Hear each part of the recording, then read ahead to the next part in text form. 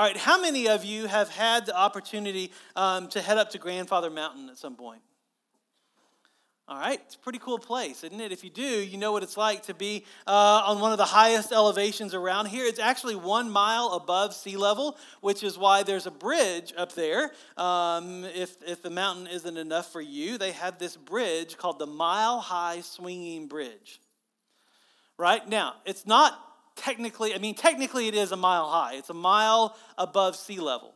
It is an 80-foot suspension bridge that goes over a ravine that is about 228 feet below you. Yeah.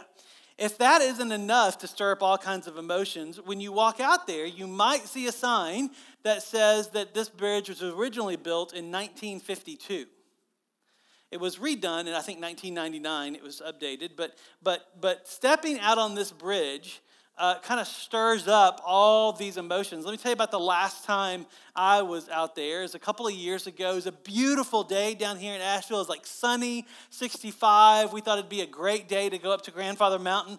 As we start driving up there, because we drove to the parking lot where you walk 500 feet to the gift shop. We didn't do the one where you hike 3 miles up the mountain.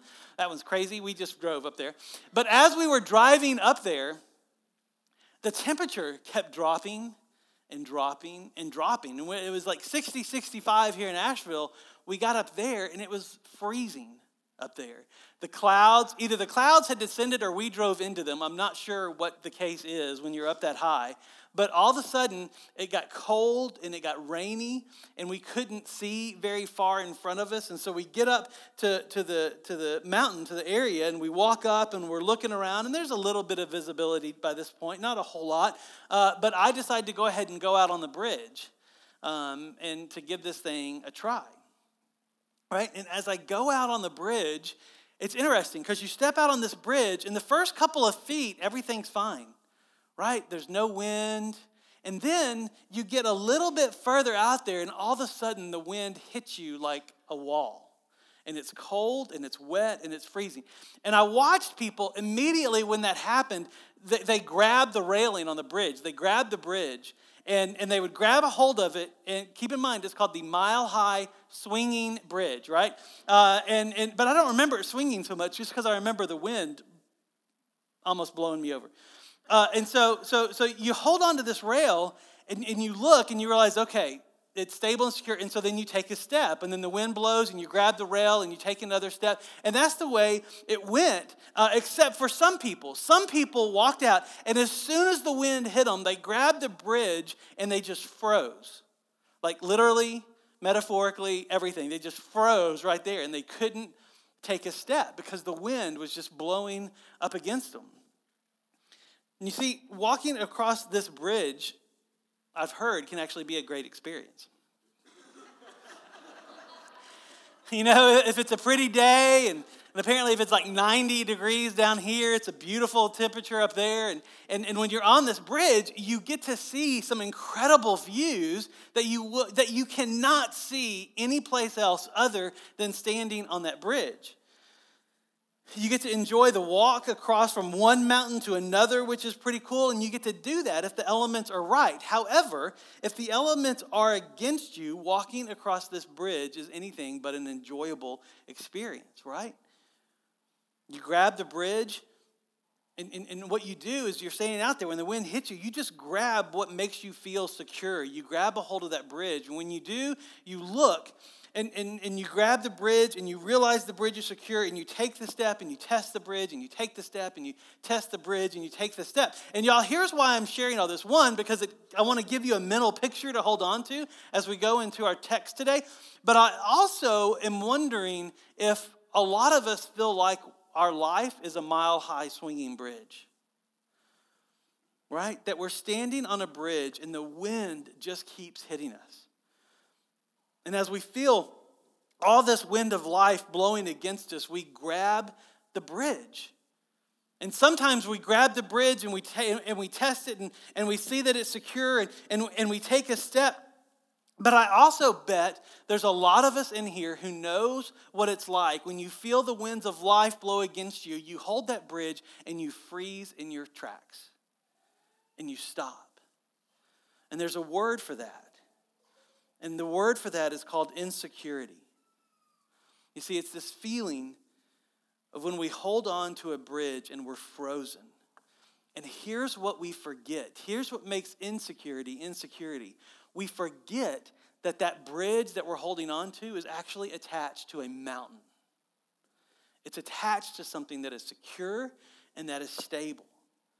You see, insecurity is assuming that our stability comes from the bridge when actually our stability comes from the fact that the bridge is attached to a secure mountain. And what we're going to see today is no matter how you feel, no matter what insecurities you have, because what I've discovered is insecurities are a lot like going to an ice cream shop, right? We all have our own flavors that we like.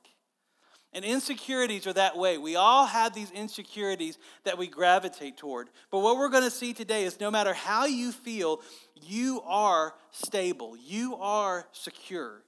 Because there is a secure bridge that's attached to a secure mountain. And today, here's what we're going to see. That Jesus is greater than any insecurity. He's greater than any insecurity. And today what we're going to see is how this mountain is our security. And the bridge we hold on to is what connects us to that mountain. And that's what allows us to take the next step and the next step and the next step. And then we're also going to see how sometimes when we grab that bridge, we just see the bridge and not the mountain that it's connected to. And when we do, we freeze. And that's called insecurity. It's forgetting that this secure bridge that we hold on to is attached to a secure mountain. So today we're going to be in Hebrews chapter 6, verses 13 through 20. You can go ahead and turn there in your Bibles. If you need a Bible, there's some in front of you. It's on page 844 of those Bibles. If you don't have a Bible, please take that one with you. We would love for it to be our gift to you as just a way to say thank you for coming today. And we'd love for you to have a Bible in your home. Like Carol said, we're also on the Bible app, so you can download that, click on events, and click on Fellowship Asheville, and all of our announcements are there. Even the Bible verses we're looking at today are there, in a place where you can take notes and save it. And as you're turning there, we're in a series called Greater Than, where we're taking that theme. That's what this symbol behind me is. If you remember back to elementary school, that's the greater than symbol. That everything on this side is always greater than everything on that side. And as we've been working our way through Hebrews, we've been seeing time and time again that Jesus is greater than. He's greater than our fears. He's greater than our doubts. He's greater than our failures. He's greater than even our successes. Jesus is greater than. And today we're going to see that he's greater than all of our insecurities. And what we're going to do is we're going to see this mountain that our bridge is connected to today. Look at verse 13. It says, "For when God made a promise to Abraham, since he had no one greater by whom to swear, he swore by himself, saying, 'Surely I will bless you and multiply you.'" Now, just as a way to remind us and a recap, the preacher of Hebrews, and I say preacher because this book in the New Testament is a little different than other books in the New Testament. Most of those books are letters. And so they're written from someone to somebody else or from someone to a group of people.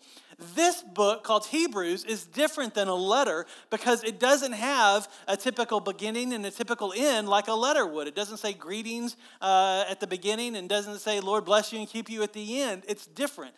So a lot of people believe, and I believe too, that this isn't a letter, but it is a sermon preached. And we don't know who wrote this sermon, like who transcribed it. We don't know who preached this sermon, but there is one thing that we do know, and that is who this sermon was preached to. And it was preached to a church of believers in Jesus who grew up in Jewish homes. It was people who are of the nation of Israel. They are Hebrew, but they have said yes to Jesus. And so this preacher is preaching a message to them. Now, because of that, one of the things that this preacher does is he assumes that this congregation has a certain amount of knowledge. That when they were raised, they had to memorize the first few books of the Bible to learn to read and write. And so the stories and illustrations that he uses from the Old Testament and the Psalms, if you were back in the church in this day, if you were listening to this sermon be preached, you would know some of the things that he's talking about just intrinsically because they were talked about in your homes. Your mother and father showed you those stories in the scriptures. You talked about Abraham. You talked about Moses. And so for this little verse, he's not going to explain it very much, because he knows you have a lot of background knowledge. So for us, we need a little reminder, because what this preacher is doing is he's pointing to a time in Abraham's life where Abraham had to hold on to a bridge, a very secure bridge, because a huge wind just blew against him. And Abraham had to look to the mountain of God. Because what had happened to Abraham is God had asked him to offer a sacrifice, which was very common in Abraham's day, to offer a sacrifice to the Lord. But this sacrifice was different, because God told Abraham that he needed to sacrifice his son, his only son. Now, y'all, this was crazy in Abraham's day, and just like it's crazy in our day, which is why Abraham had to hold on to this bridge, because that's a pretty strong wind to blow against you when God asks you to do something that sounds crazy. And yet, that's where Abraham was.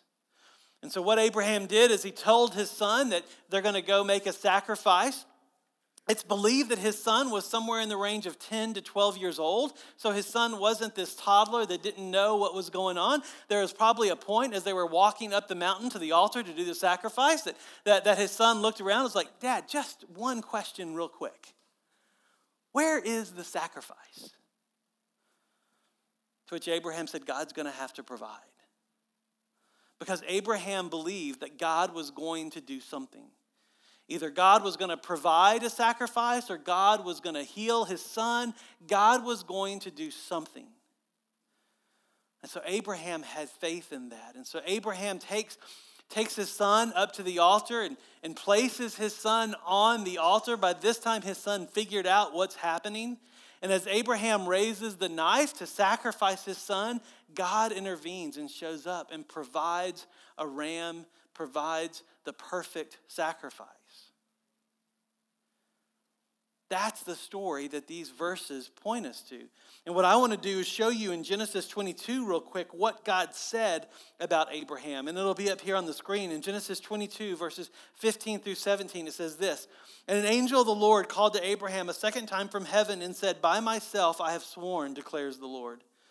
Because you have done this and not withheld your son, your only son, I will surely bless you, and I will surely multiply your offering as the stars of heaven and the sand that is on the seashore.'" So God tells him, because you walked with me, because you trusted me, because you held on to this bridge when the wind blew and you looked to the mountain, I'm going to make a great nation out of you. Now hold on to that promise that God gave, because it becomes important here in just a minute. So God says, "I've sworn by myself," and there's this promise. Now the preacher here is going to give you a real quick commentary on what Abraham did. Look at verse 15. It says, "And thus Abraham, having patiently waited, obtained the promise." Right? So God told Abraham, "I will swear by myself, you will be a nation." And so Abraham stood on this bridge swinging like few of us have ever stood on a swinging bridge like that. And Abraham grabbed that bridge, and feeling unstable, though, he held onto that bridge and realized that bridge was connected to the mountain of God. And he did what God had asked him to do, right? God said, "I'm going to make a nation out of you." And Abraham waited. For those of you who are here when we studied the life of Abraham, that was the theme of Abraham's life, isn't it? Is waiting. Waiting for God to do what only God can do. And here we see that he did that. And look at verse 16. It says, "For people swear by something greater than themselves, and in all their disputes, an oath is final for confirmation." So what this preacher is doing is he's saying, all right, so that's what happened to Abraham, right? Abraham showed up, asked Abraham to do something that didn't make a whole lot of sense. Abraham trusted, and then there was this promise. And God said, "I swear by myself, here's a promise." And Abraham waited, and that promise was fulfilled. Well, now the preacher is going to say, okay, let's talk about us right now, right? And so this is the preacher talking about them, and it's also somewhat true of us.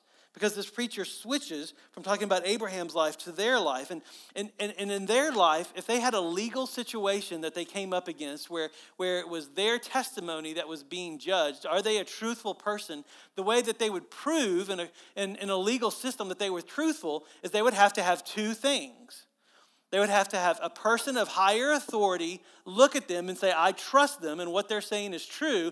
And then they'd have to have a witness that pointed to them and said the same thing. I trust them and what they say is true. So there was this higher authority and there was this witness that had to be there before their word would be taken as true. And we do the same thing today. When we go to court, you put your hand on a Bible, that's the higher authority, and you swear that you're telling the truth. And then there are witnesses that show up to corroborate your story that, yes, you are telling the truth. It's a higher authority and a witness. But here's the deal. God doesn't have a higher authority. There's no one above God for him to swear on that what he's saying is true. All he has is himself, and it's enough. And so that's why it says that God swore on his own name, swore on himself, because there was nothing greater. And here's why this is important. Because this preacher is setting us up to show us something. He's setting us up to show us that God is our secure mountain. Right? There's no authority higher than God. He is our secure mountain. He is our security. He is stable. And here's why we need to know this. Verse 17. So when God desired to show more convincingly to the heirs of the promise the unchangeable character of his promise, he guaranteed it with an oath. So God is the secure mountain. And his desire is to show people that he can be trusted as the secure mountain that he is. And so he provides a promise. And he told Abraham, you will be a great nation. And verse 15 said, what did Abraham do? He waited for God to fulfill that promise, right? That Abraham was going to be a great nation. Now, let me remind you, who is this book written to? This letter called Hebrews is written to the Hebrew nation. And so if you were sitting there in that congregation and you heard about Abraham waiting for God to fulfill his promise, and that fulfilled promise was evidence that we could trust God because he is a secure mountain, you would look around and you'd be like, wait a second, we are the nation that God promised Abraham. And so what God did is he's the secure mountain, and his desire to show people how secure he is that he makes promises that only he can fulfill. Only he could take somebody like Abraham and make a nation out of him. Only he could make the Hebrews into a nation. And he made a promise to Abraham that you will be a nation, and it is fulfilled. Look at verse 18. So that by two unchangeable things, all right, this preacher is making a point. God is a secure mountain, and his promises are the bridge that connect us to that secure mountain. That's the two unchangeable things. Who God is and what he says. Those are unchangeable, and they are secure. Right? Verse 18, the rest of it. So that by two unchangeable things in which it's impossible for God to lie, we who have fled for refuge might have strong encouragement to hold fast to the hope set before us. So y'all, this is the educational part of the sermon is over. Right? We're all on board with what this Hebrew church understood. That we have to catch up. And now we're to the part where it makes a difference. Why in the world do we need to know that God is secure and his promises are secure? Why? Because in all of our lives, and whether you're there today or you were there last week or you will be here next week, there will be a point when the wind of life blows against you and you will question the security of one of those two things. You will question the security of God's promise, or you will question the security of who God is. And this preacher wants you to know that both of those things are completely unchangeable, which is why he says when we're out on that bridge, and that bridge connects us to this secure God. This secure bridge is attached to a secure mountain, and that is our security. And here we see that bridge has a name. And that bridge is not called the mile-high swinging bridge, although it feels like it. That bridge has a name, and that name is hope. It is hope. Because that's what we hold on to. You see, biblical hope isn't challenged by a wind. And y'all should have been here first service. Right? Because when I said that, you know what happened? like wind was raging outside. And by the way, we have a few extra leaks that we didn't know existed, which is fun. But hope, biblical hope, isn't challenged by the strongest wind that blows our way.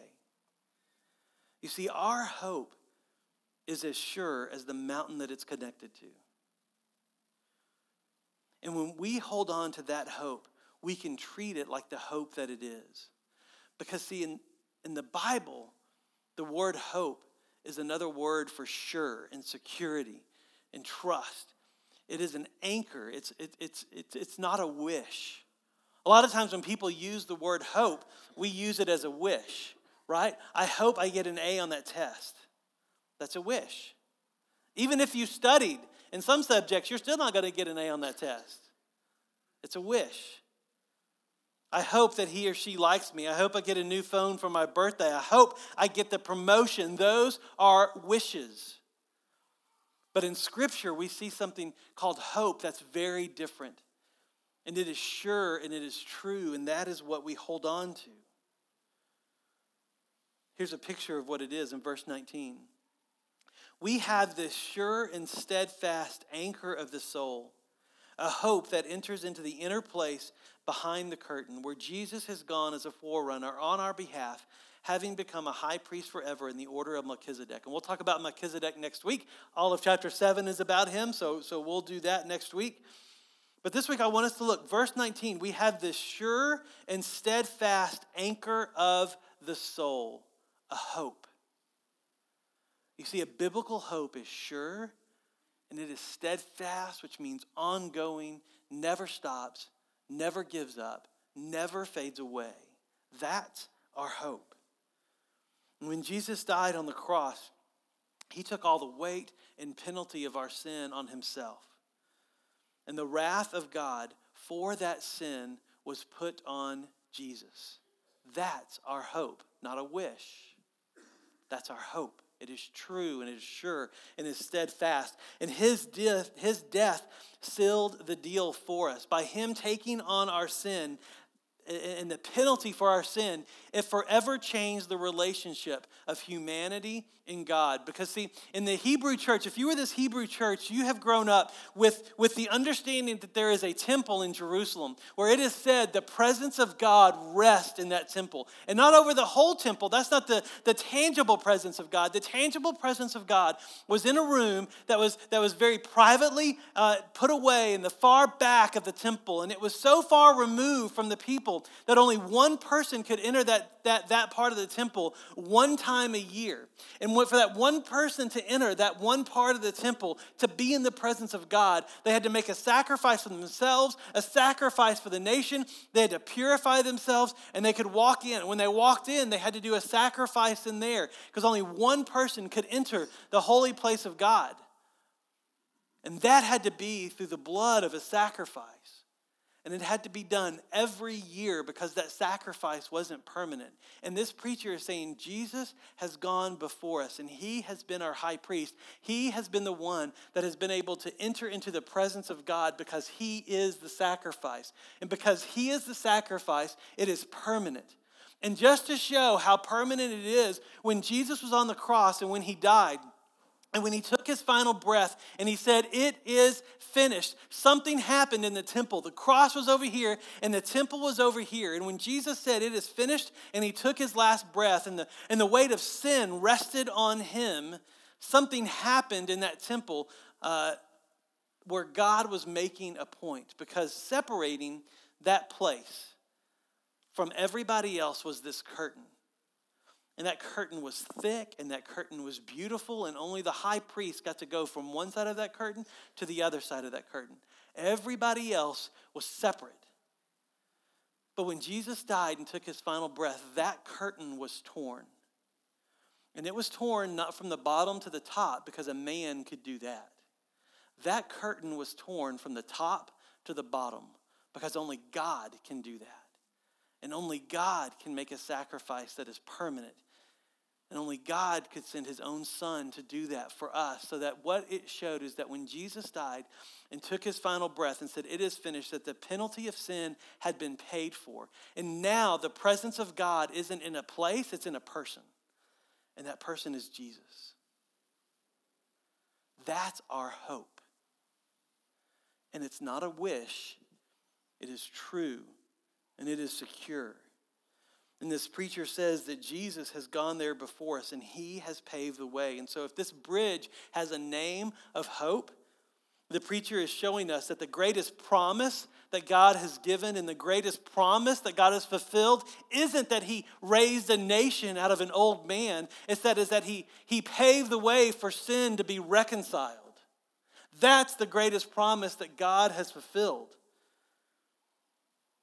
And so this preacher is showing us that this greatest promise of God is who this bridge is. And that Jesus is our secure bridge connecting us to the secure mountain of God. Hope is the name of the bridge, but the bridge is Jesus. And he is the only bridge that connects us to God. And he is our hope. He's not a wish, he's real. And knowing this, when we step out on that bridge, and really our faith is like that, isn't it? When we say yes to Jesus, we take a step out on that bridge, and man, the first couple of steps, the sun is shining, there's no wind, life is great, the Word of God is like this kaleidoscope that's opening up to you.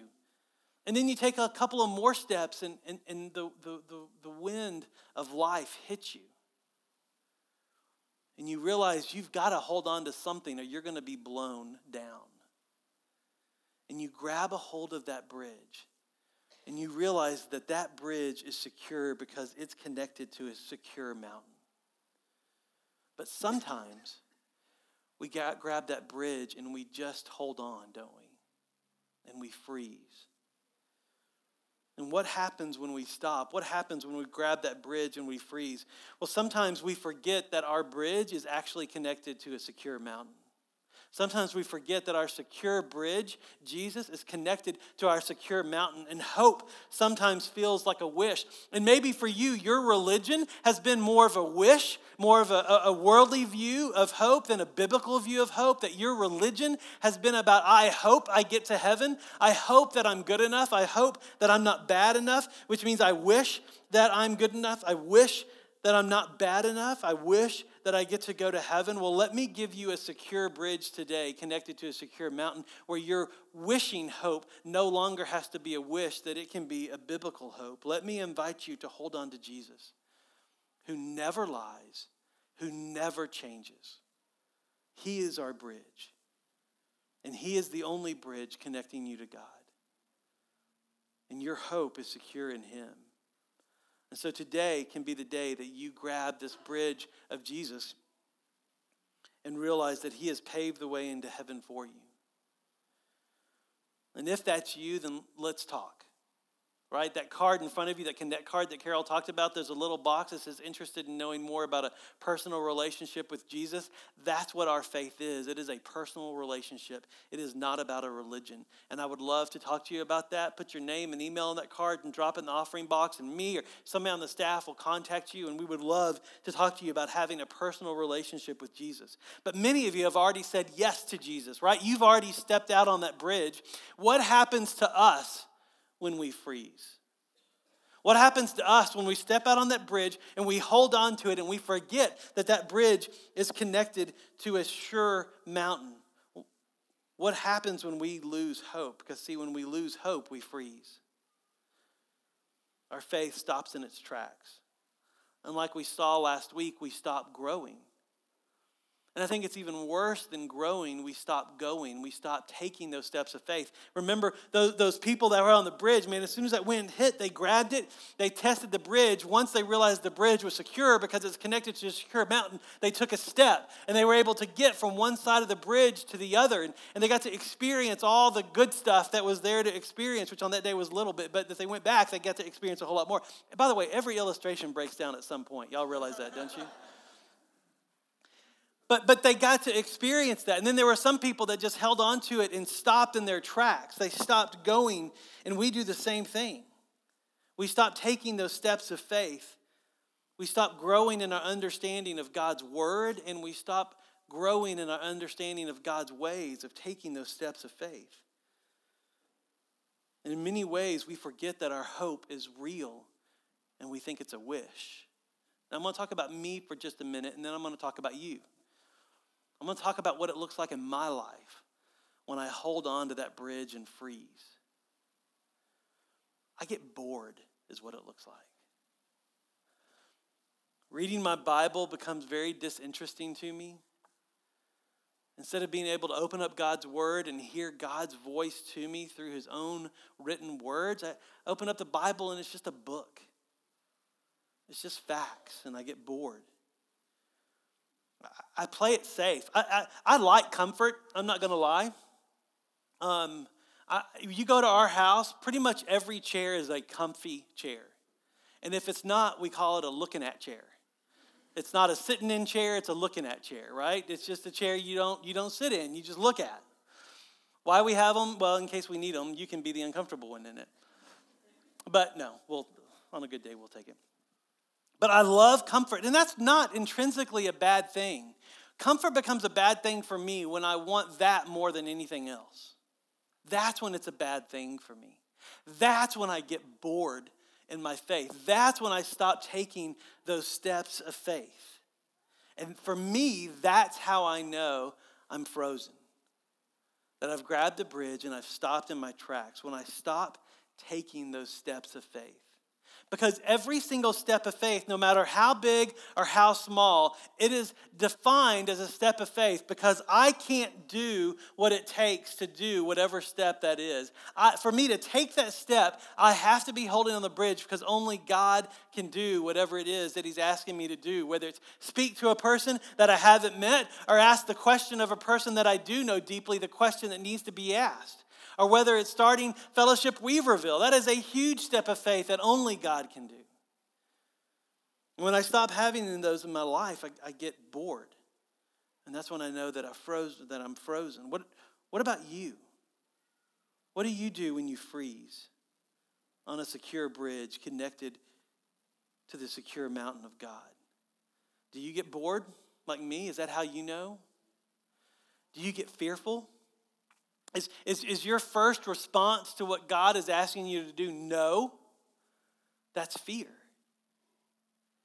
Right? If your first response to doing anything is no, then chances are fear is leading the way. Do you get depressed?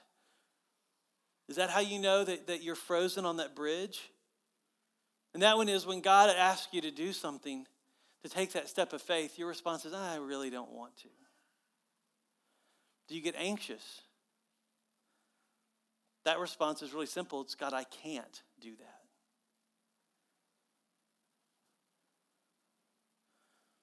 Or here's one of my favorites, and I'm prone to do this too. And it looks counterintuitive, but it's not. Do you get overly busy when you're frozen on that bridge? And here's what that means.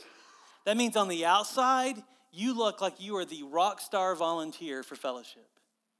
You are showing up at everything, you are doing everything, and you are doing it with a smile on your face, but you know on the inside you're empty. Because everything that you're doing because you can do it. There's nothing in your life that you can't do. And so you get really busy.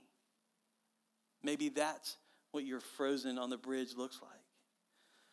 And maybe you're on that bridge today and you've come to a place where you feel that cold wind blowing against you and the clouds have descended and you have forgotten that secure bridge is attached to a secure mountain.